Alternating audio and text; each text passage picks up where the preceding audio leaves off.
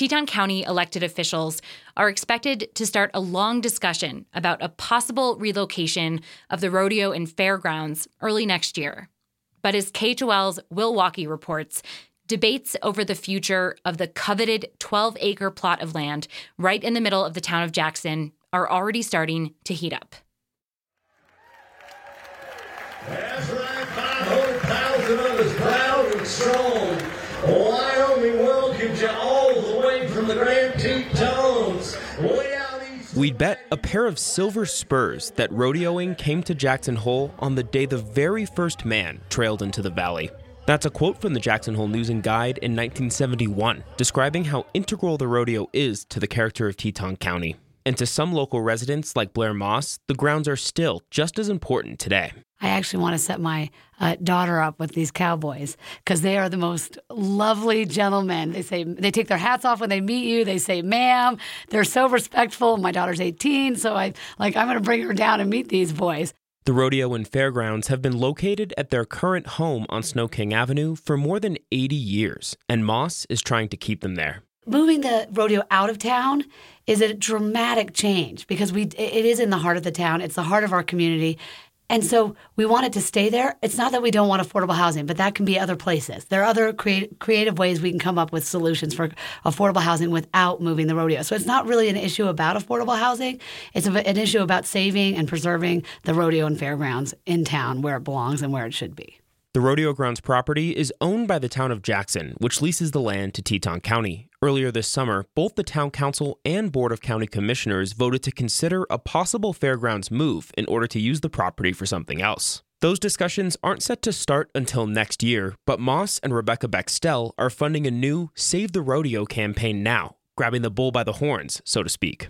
The first approach is to raise public awareness and public sentiment for saving the rodeo ground. That's why Blair and I made the bumper stickers, the cards, and I'm actually seeing those bumper stickers around town. Folks are already writing to elected officials and bringing the rodeo grounds up in public meetings. After 2 residents raised the issue during an informal virtual chat with town councilors on September 29th, Jackson Vice Mayor Arn Jorgensen tried to put them at ease. It is not an effort to not have a fair or not have a rodeo at all. It is simply a recognition that this is a significant asset for the town of Jackson. And are there other uses, such as housing, that might go there if a suitable site could be found in the county? Jorgensen says the lease for the rodeo grounds is up in 2026, so if a move is going to happen, planning needs to start now. Another person who'd like to get a move in the works is Claire Stumpf, coordinator for the local housing advocacy organization Shelter JH. She says opportunities like a town-owned 12-acre plot don't exactly grow on trees. The town of Jackson has been identified as one of the better places to build more dense housing for folks. So the idea of capitalizing on a property that's already in town and walkable and set up for that kind of development is really exciting and a great opportunity. Stumpf says she likes the rodeo too, and she takes visitors there when they come through town. But she's also seeing local workers and businesses suffer due to a lack of affordable housing. During election season for the last couple cycles, housing has been the number one issue that every single candidate has talked about.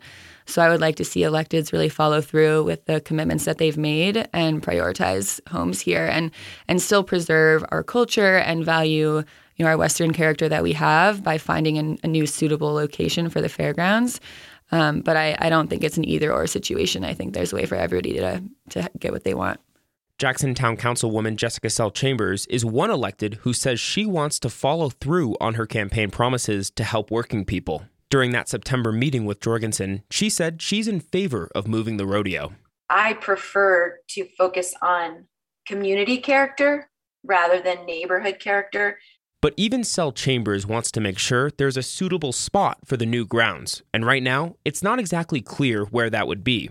Bextel of Save the Rodeo says it's critical to secure a new location before anything else, but a move is still unacceptable for some locals. I think that where the rodeo grounds sit is vital to businesses. I live near the rodeo grounds, and I watch people every Wednesday and Saturday walking from restaurants to the rodeo grounds. As of press time, more than 1,200 people, about half from Wyoming and half from out of state, have signed a petition asking to put the fairgrounds move up to a vote in Teton County. As recently as 2012, attempts to move the rodeo grounds have been shot down by electeds following public outcry. And Bextel would support a vote now because she thinks the will of the people is still in her favor. Why wouldn't we vote on it again? Why would we just happen to glance at an agenda item from June 7th and see where all of a sudden the town and county are voting about a housing feasibility study for rezoning the rodeo? That just seems suspicious to me. For Bextel and Moss, they say the campaign comes down to historic preservation and not wanting to see their town change too much. Jackson keeps changing and getting rid of historical things and things that are part of the past, right?